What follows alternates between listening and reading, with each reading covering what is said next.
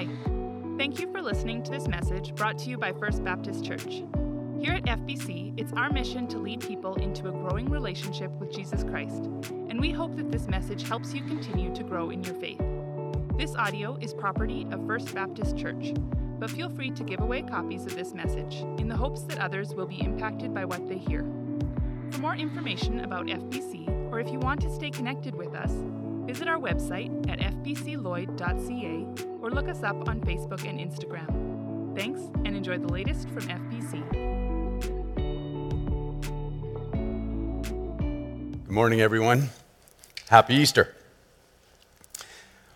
Over this Easter season, we've been doing a series called What a Difference 3 Days Makes, where we look at the 3 days of Good Friday to Easter Sunday. And we've been looking at those 3 days through the eyes of some eyewitnesses that were there for that very first time. This morning, we're going to be looking at it from the eyes of some of the ladies that were there at that first Easter season. And what we're finding as we look at these different characters, it wasn't just them that had the difference made in their lives, but we too can have a significant difference in our lives as we look at how they responded to those 3 days, the difference that it made in their lives, and as we learn from them. Jesus had broken a lot of the social norms, and one of the big ones was that he had invited women into his inner circle. And the ladies that we knew were at the crucifixion had been in particular devoted to Jesus and his ministry. Of the women that were there, we know of specifically 5 ladies. First of all was Salome, the mother of James and John, the apostles, the mother of the sons of thunder. Johanna was there. She had been healed by Jesus of evil spirits and some diseases. And then there were the 3 Marys. Mary, Jesus' mother. Mary, the mother of James, the lesser of the apostles, and Joseph. And then Mary Magdalene, out of whom Jesus had cast 7 demons. In some of these cases, these ladies had been a part of Jesus' support group since even before his public ministry had begun. And they would go on to be instrumental to the spread of the gospel after Christ had ascended back into heaven. But as these 3 days began, they were devastated. Literally, overnight, their world had been turned upside down. Till the day before, they had been busy following Jesus, caring for him, and learning to understand his amazingly different perspective on life. The authority of his teaching was commanding. His compassion for people was captivating. And the miracles that he was performing were totally inspiring. They were devoted, and they knew that he was going to change the world just like he had changed their lives. But then they had got word that night when all of a sudden news had come to them that Judas had showed up with a whole bunch of soldiers. And they had arrested Jesus and taken him away. It didn't make any sense. But it got worse. Jesus was taken and hauled in front of the religious leaders and then in front of Pilate in some sort of a pseudo trial. And he had been convicted on some trumped up charges of blasphemy and sedition. He had been beaten and flogged. And as if that wasn't enough, then the religious leaders whipped the people up into a frenzy and they demanded that Jesus now be crucified. So now, here the ladies were, standing outside of Jerusalem on a hill called Golgotha, not celebrating Passover like they had thought, but standing, watching as Jesus hung in front of them. Their hero was nailed to a cross. He was being ridiculed and mocked and even spat upon. The one who had healed them of their pain and torment was brutally hanging in anguish and suffering. Her son, that she had given birth to and nurtured and cared for, now hung beaten, flogged, whipped, and dying. The minds of the women raced. Is someone going to stop this injustice? Surely, this can't be true. What can I do? Anger, confusion, helplessness, and despair were all vying for predominance in their minds.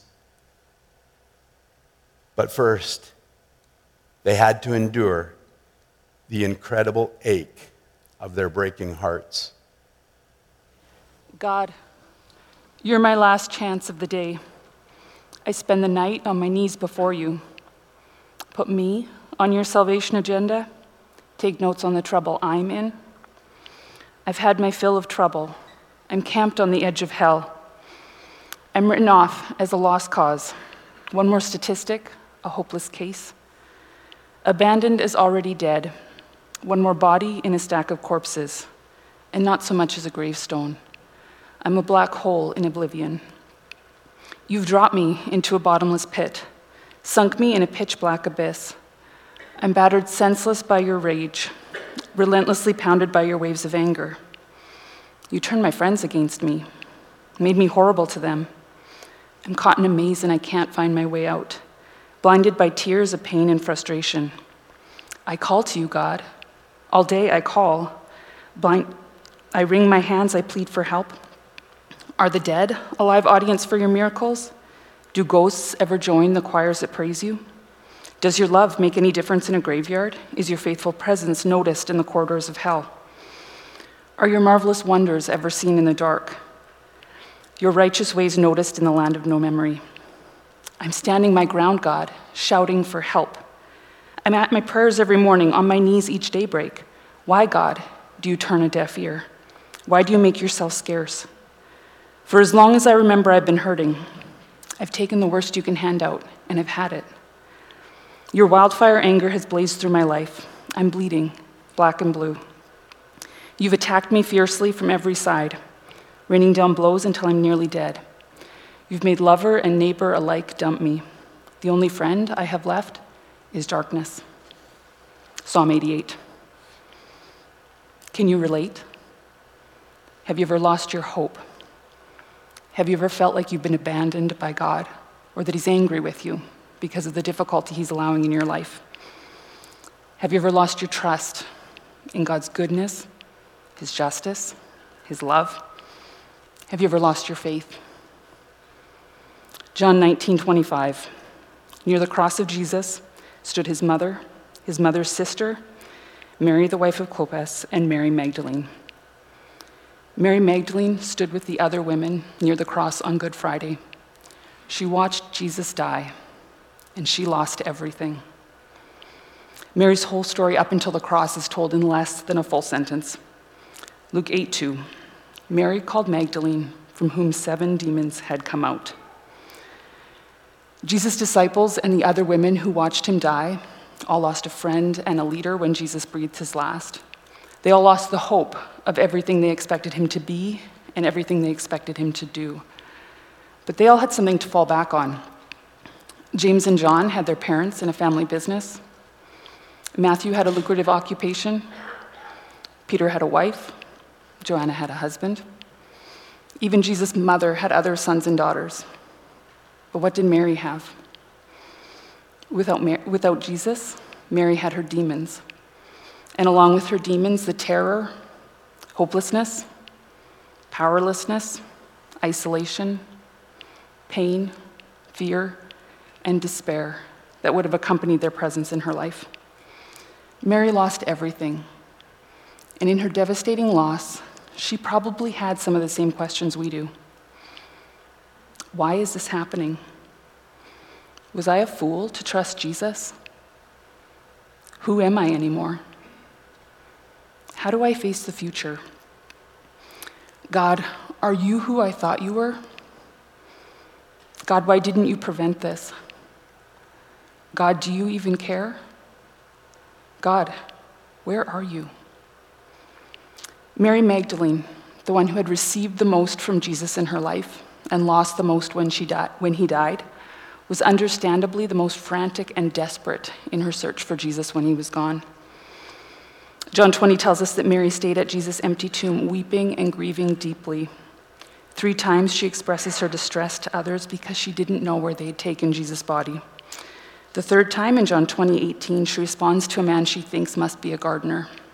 She says, "Sir, if you carried him away, tell me where you put him and I will get him." The one on whom all her hope rested had not come through for her in the way she expected. Yet in her grief, despair, and fear, she did the one thing she could.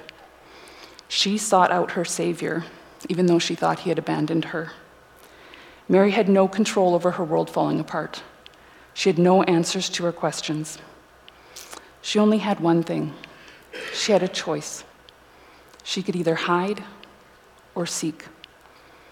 She could hide with her demons, or she could seek her Savior. And she sought her God, even when she thought her God was only a corpse. She sought harder than anyone else, with every last ounce of her energy for as long as it took to find him. What will you do when the grief and despair and darkness come for your life? When the God you trusted doesn't do what you expected he would do? When the words of Psalm 88 make more sense to you than anything else in the Bible? We can do what Job's wife suggested and curse God and give up. Is that what you'll do? Abandon the God you can't see, whose plans you don't understand? Or like the grieving Job, the depressed psalmist, and the desperate Mary, will you pull in to God? Not by trying to be good, not by intellectualizing, not by concealing your doubt, but pull in with desperate tears and difficult questions and unfiltered honesty. Pull in to find and know the God you hope is there. Faith isn't always cognitive confidence. Sometimes it's simply stubborn persistence. Will you seek out the only one who can answer your need for a Savior, whether you find him in 3 days or whether it takes your lifetime? Because even when we're not sure Jesus is there, and maybe especially when we're not sure he's there, he's all we've got. Early on the first day of the week, while it was still dark, Mary Magdalene went to the tomb and saw that the stone had been removed from the entrance. So she came running to Simon Peter and the other disciple, the one Jesus loved, and said, "They have taken the Lord out of the tomb, and we don't know where they have put him." So Peter and the other disciple started for the tomb. Both were running, but the other disciple outran Peter and reached the tomb first. He bent over and looked in at the strips of linen laying there, but did not go in. Then Simon Peter came along behind him and went straight into the tomb. He saw the strips of linen laying there, as well as the cloth that had been wrapped around Jesus' head. The cloth was still lying in its place, separate from the linen. Finally, the other disciple, who had reached the tomb first, also went inside. He saw and believed. They still did not understand from Scripture that Jesus had to rise from the dead. Then the disciples went back to where they were staying. Now Mary stood outside the tomb crying. As she wept, she bent over to look into the tomb and saw 2 angels in white seated where Jesus' body had been, one at the head and one at the foot. They asked her, "Woman, why are you crying?" "They have taken my Lord away," she said, "and I don't know where they have put him." At this, she turned around and saw Jesus standing there, but she did not realize that it was Jesus. He asked her, "Woman, why are you crying? Who is it you are looking for?" Thinking he was the gardener, she said, "Sir, if you have carried him away, tell me where you have put him, and I will go get him." Jesus said to her, "Mary." She turned toward him and called out in Aramaic, "Rabboni," which means teacher. Jesus said, "Do not hold on to me, for I have not yet ascended to the Father. Go instead to my brothers and tell them, I am ascending to my Father and your Father, to my God and your God." Mary Magdalene went to the disciples with this news. "I have seen the Lord," and she told them that he said these things to her. Again, it's good to be with you on Easter morning. Many of you may know I used to work in children's ministry for a number of years, and I kind of feel that Easter morning was somewhat of a revenge morning for parents. You see, all year in kids' ministries, maybe we'll do events and we'll send your kids home all hyped up and sugared up. And so on Easter morning, it's the parents' opportunity to wake your kids up early, have sugar hidden throughout the whole house, not have time for breakfast, feed them another Cadbury egg just to make sure they got something in their system and send them to church.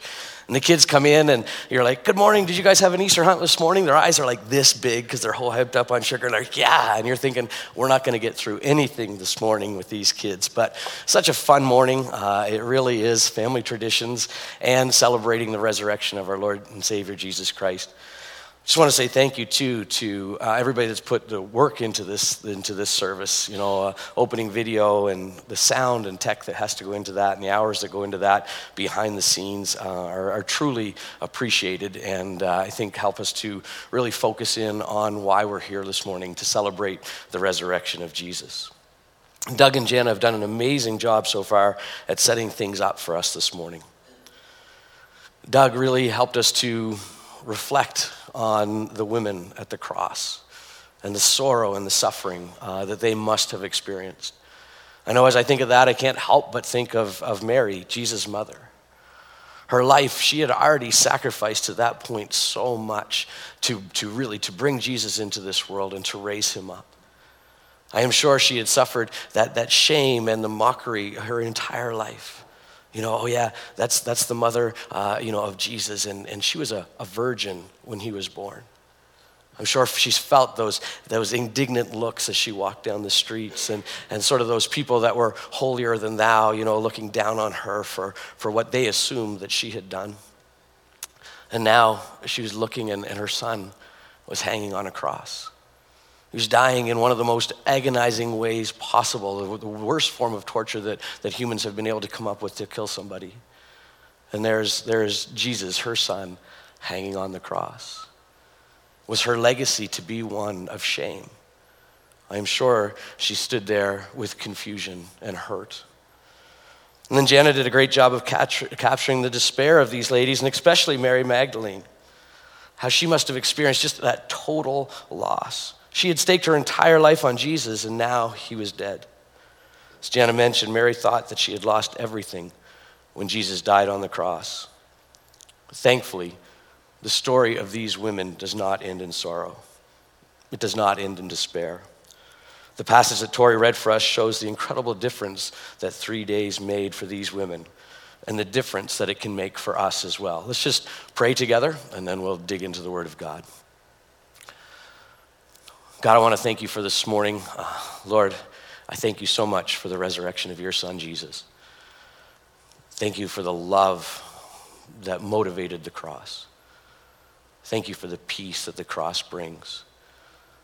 Lord, in those moments of loss and despair, I thank you that the cross and the empty tomb bring such great victory and peace. Lord, I pray that you just be with us now as we look into your word and we see the hope that it had for these ladies, and we see the hope that it has for us as well. I just thank you in your name. Amen. So if you're looking to the New Testament, that portion of the scripture that really begins with the birth of Jesus and goes through really until the birth of the church and some of the epistles and then to the Revelation. In the New Testament, the first 4 books of the New Testament are the Gospels. And they are basically the stories of Jesus, the time that he spent here on earth. And in the Gospels, we all see, in each of the Gospels, we see a record of the resurrection of Jesus from the dead. And if you were to read these side by side, many people say they're full of contradictions. How can they be true? They're full of contradictions. But what I want you to understand is as you read each one, you'll see that they're written from different perspectives, different viewpoints, different eyewitness accounts. And so each one contains what the author was focusing on. Each one contains what the eyewitness was focusing on. And as you read them and you begin to listen to what's being said, you can formulate a whole story and a story that really confirms itself, not contradicts itself. If you're looking to do a little bit more looking into that, there's an article by Answers in Genesis that I thought was really good. It's called Christ's Resurrection, 4 Accounts, 1 Reality. That's Christ's resurrection, 4 accounts, 1 reality. And I'd encourage you to take a look at the article, because what they do is they take the Gospels and they take all the accounts and they put them chronologically through there. They also have a map of Jerusalem that kind of shows where these different things in the account take place, and I found that to be very helpful. We're going to focus in on John's account, and his account focuses on Mary Magdalene. And we'll see John chapter 20, verse 1 says this. Now on the first day of the week, Mary Magdalene came to the tomb early while it was still dark and saw that the stone had been taken away from the tomb.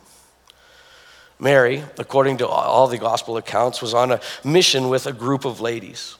And their mission was to bring spices to put with the body of Jesus to help really cover the smell of the decomposition. For the past couple of years, Mary and the other ladies had been taking care of Jesus and the disciples. And now, in one last act of service, she's looking to care for his corpse. In what initially appeared to be a horrible turn of events, the ladies arrive and find that the tomb was empty. Mary reacts immediately. The other ladies appear to have stayed there at the tomb for some time, but Mary reacts immediately. And she runs to tell Peter and John, and we can see that in John chapter 20, verse 2. So she ran and went to Simon Peter and the other disciple, the one whom Jesus loved, and said to them, "They have taken the Lord out of the tomb, and we don't know where they have laid them." I'm not sure who she thought that they were, but I am sure that she thought that whoever had taken his body did not have good intentions for it. And we're not going to treat it with the respect and love that she felt his body should be treated with. Peter and John immediately run to the tomb and find that it was indeed empty. We don't see much conversation recorded between Mary and Peter and John. They run to the tomb. They stoop in to see what was in there, and there was nothing in there, of course, except for the grave clothes. And they don't seem to communicate much with Mary. John chapter 20, verse 11 says this, "But Mary stood weeping outside the tomb. And as she wept, she stooped to look into the tomb." Mary stays around. And just the loss, the fullness of the loss just overwhelmed her. As you look at this word weeping or wept, it really means to wail. It was just a full outlet of the loss that she was experiencing. She was broken. She was hurting. She was agonizing over this loss. But despite her grief, Mary continues to try to understand what has happened. This is something that I really respect Mary for. As Jana mentioned, she didn't stop trying to find out what had happened to Jesus. She was determined to find his body and treat it with the respect that it deserved. At this point, her search wasn't filled with hope, but it was filled with love. Even though everything seemed hopeless, Mary continued to express her love for Jesus. Even though he seemed to have let her down, she was determined to make sure that she cared for what remained of him. When she looked into the tomb, John tells us that she saw 2 angels in white. If we look at the verses together, we see that it doesn't even appear that she realized there was angels or really that it mattered to her. Take a look at John chapter 20, verses 12 through 14. And she saw 2 angels in white sitting where the body of Jesus had lain, one at the head and one at the feet. They said to her, "Woman, why are you weeping?" She said to them, "They have taken away my Lord, and I don't know where they have laid them." Having said this, she turned around.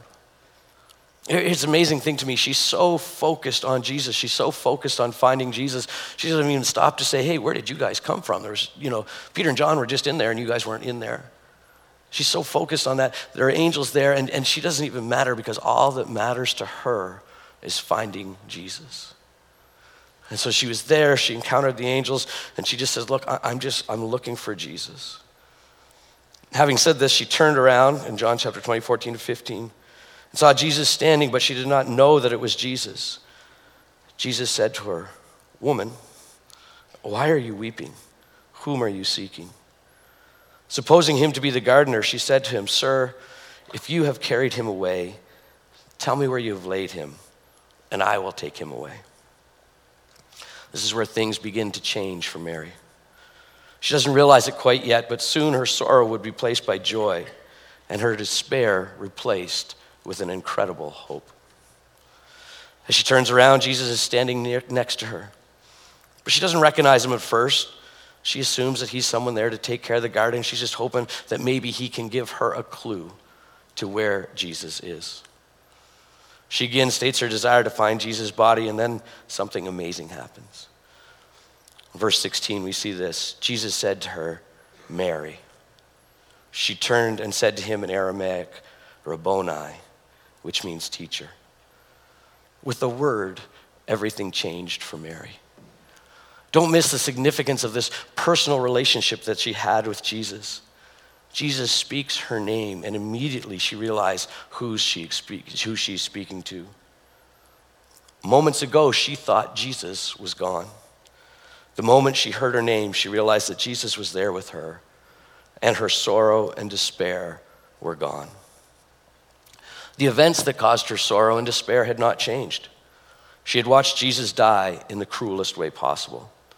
She had spent the last 2 days in despair over the fact that Jesus was dead.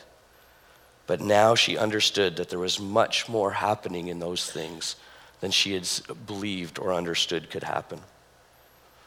The cross had represented loss and separation, but now Jesus was there with her. What she had assumed to be terrible was actually the means for what her heart truly desired, an eternal, personal relationship with Jesus. She probably heard the words that Jesus had spoken to Martha of Bethany just a few weeks earlier when Jesus had risen Lazarus from the dead. Jesus said to Martha, "I am the resurrection and the life. Whoever believes in me, though he die, yet shall he live, and everyone who lives and believes in me shall never die. Do you believe this?" 3 days ago, that promise of Jesus had seemed like an impossibility, but now it was starting to make sense. The one who had promised the resurrection had himself resurrected. Death had no power over him, and he was able to offer an eternal relationship, an eternal life to anyone who believed in him. Mary's response to the risen Jesus was to reach out and touch him. It was a common form of respect in those days that if you were to show honor to somebody, you would kneel down before them and you would grab hold of their ankles. And Jesus said to her in John 20:17, "Do not cling to me, for I have not yet ascended to the Father. But go to my brothers and say to them, I am ascending to my Father and your Father, to my God and your God." I think there's a couple lessons that we can learn here from what Jesus' response. The commentators focus on a couple different areas of Jesus' response. The first one is Jesus was perhaps referring back to what he had said to the disciples on the night before he was betrayed. And he said this in John chapter 16, "Nevertheless, I tell you the truth, it is to your advantage that I go away. For if I do not go away, the Helper would not come to you. But if I go, I will send him to you." And some commentators would say that what Jesus is saying to Mary is don't cling to my physical presence. There's something better for you. As Jesus ascended into heaven, of course, that allowed for the coming of the Holy Spirit. And each and every person who believes in Jesus Christ as personal Lord and Savior has the privilege of having the Holy Spirit come and dwell in them, to change them, to take them from death into life spiritually, to lead and to guide and to direct throughout our lives. Not leaving us alone, not leaving us in despair, but leaving us in the full knowledge of our relationship with God. And so it's perhaps Jesus is saying in her, don't cling to me, don't hold on to my physical presence. There is something so much greater coming your way. There's a second thing that Jesus may have been referring to as well. As he says, do not cling to me, for I have not yet ascended to the Father, but go to my brothers and say to them, I am ascending to my Father, to your Father, to my God, and to your God. Man, there's so much in this verse, but perhaps what Jesus was saying as well, don't cling to me. Your mission has changed. You're no longer looking for someone who has died. You now have the privilege of going and bearing the message of the resurrected Savior. Don't cling to me. Go and tell people about my resurrection. Go to my brothers. Go tell them that I have risen. And it's an amazing message too, in the fact that Jesus said this. He said to her, go tell my brothers. Who was he referring to? He was referring at that point to the disciples. The disciples who had just 3 days ago, who had abandoned him. The disciples who Peter flat out rejected him, denied knowing him. If you haven't listened to that message from Doug last week, I would encourage you to, as Peter rejects Jesus, denies Jesus, and then is restored later by Jesus after his resurrection. Fantastic difference in Peter's life. I would encourage you to listen to that message. But Jesus is saying to Mary, here's the message. It's the message of restoration. Go tell my brothers. Not go tell the traitors. Not go tell the cowards. No, go tell my brothers that I have risen from the dead. And this depth of relationship is written about by many of these followers of Jesus. John chapter 1 says this, but to all who did receive him, who believed in his name, he gave the right to become children of God, who were born not of blood, nor of the will of the flesh, nor the will of man, but of God. The resurrection of Jesus allows us who place our faith and trust in Christ, allows anyone who places their faith and trust in Christ to become a child of God, to be welcomed into his family, to experience the full benefits of being his children. Paul, who was not originally a follower of Jesus, in fact, persecuted believers of Jesus for a number of days after Jesus ascended back into heaven, but later converted to Christianity, says this, for you did not receive the spirit of slavery to fall back into fear, but you have received the spirit of adoption as sons, by whom we cry, Abba, Father. The Spirit himself bears witness with our spirit that we are children of God, and if children, then heirs, heirs of God and fellow heirs with Christ, provided we suffer with him in order that we also may be glorified with him. Again, the depth of relationship there, the ability to call out to God, Abba, Father. That word Abba is daddy. It's a close personal relationship. It's a recognition that he loves and cares for us to the nth degree, that we can go with him, to him with anything. And he cares for us as a loving father would. Peter, the one who had denied Jesus 3 times, says this in 1 Peter chapter 1. Blessed be the God and Father of our Lord Jesus Christ. According to his great mercy, he has caused us to be born again to a living hope through the resurrection of Jesus Christ from the dead, to an inheritance that is imperishable, undefiled, and unfading, kept in heaven for you, who by God's power are being guarded through faith for a salvation ready to be revealed in the last time. What a privilege it is to know Jesus, to have that personal relationship with him, that despite our sin, we can be welcomed into his family, to have the confidence of his Spirit in us, guiding us, confirming in us that we are his children while we're here on earth, and then knowing beyond a shadow of a doubt that we have an eternal inheritance in heaven. The second thing that I wanted you to see from John chapter 20, verse 17 is this. He said, I am ascending to my Father and to your Father, to my God and your God. And again, it's just that personal element. My God, my Father, your Father, my God, your God. There's no separation anymore. What a difference 3 days makes. Sorrow to joy, despair to confident hope, loss to eternal gain. So what are the takeaways for us today? What can these 3 days, how do they make a difference for us? First, there is the takeaway of knowing that we can have a personal relationship with God because of what Christ has done. Sin separates us from God. It's on our account, and there's nothing that we can do about it on our own. But thankfully, Jesus made it possible to remove that barrier by taking the punishment for sin when he died in our place. He took that punishment that we deserve. And the proof that his death was sufficient substitute was the fact that he rose again. And that's an offer that's extended to each one of us. The offer of eternal life, the offer of forgiveness of sin, the offer of being welcomed into God's family, that is open to everyone. And that is the offer of Easter. What a difference 3 days makes. It's the best deal ever, but it's only effective in your situation if you choose to receive it. See, you can know all about it. You can recognize that Jesus is who he claimed to be. You can accept it intellectually, but that's not enough. Simple intellectual knowledge of who Jesus is and what he has accomplished does not seal the deal in your life. You must step from knowledge to belief. It's going all in and telling God that you recognize that you have sinned and you deserve his punishment. It's also recognizing and admitting that Jesus' sacrifice for you is the only way to receive the promises of forgiveness and eternal life. Basically, it's simply telling him that you gratefully accept the gift that he offers you in Jesus. In the moment that you do that, you receive God's incredible gift. And again, it's not just head knowledge. It's not just acknowledging that Jesus was real. It's not just acknowledging what he accomplished, but it's an acceptance. It's a belief in the heart that he is truly the Son of God, that he is truly the Savior of the world, and that he is the way, the truth, and the life. And so today, if you've not asked Jesus to be your Savior, I would encourage you to do that before you leave your seat today. Just talk to him and just tell him you want to receive that gift and you want to have that gift of eternal life. For those of us that already know him, what's the takeaway for us? I think there's a couple. First of all, again, it's knowing and recognizing the personal relationship that we have.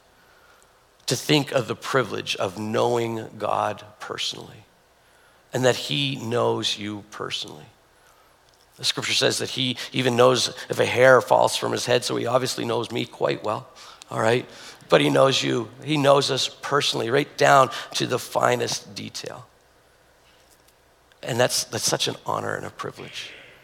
There's nothing that we can bring to him, no sorrow that we can bring to him that he already knows about and that he cares about. There's no hurt that we will encounter that really he hasn't experienced as he watched his son die on the cross, as he has seen his creation reject him and rebel against him. He's experienced every type of hurt and loss that we can imagine. And as we go to him, we know that no matter what we face, he can endure with us and carry us through. Second thing we need to remember is this. We need to remember what our mission is. You know, Jesus said to Mary, don't cling to me, go and tell. See, that's our job. It's our job to go and tell of the resurrection. It's our job to tell people, hey, I know a Savior who is alive. I know a Savior who gives us eternal life. And it's our job, wherever we are, whether it's in our sports teams, whether it's in our work environment, whether it's in our recreation environment, wherever we are, is to be speaking of the resurrection so that people understand that they too can have a personal relationship with Jesus Christ. That's our mission. That's our mission, is to be telling people. And then again, thirdly, if you're in the middle of sorrow, you may be looking and you might be saying, God, what is going on here? These women, as they stood at the cross, they were wondering, what is going on here? What is happening? This does not make any sense. 3 days later, things made a lot more sense. And for you, your 3 days may look like 3 years. Your 3 days may look like 3 months.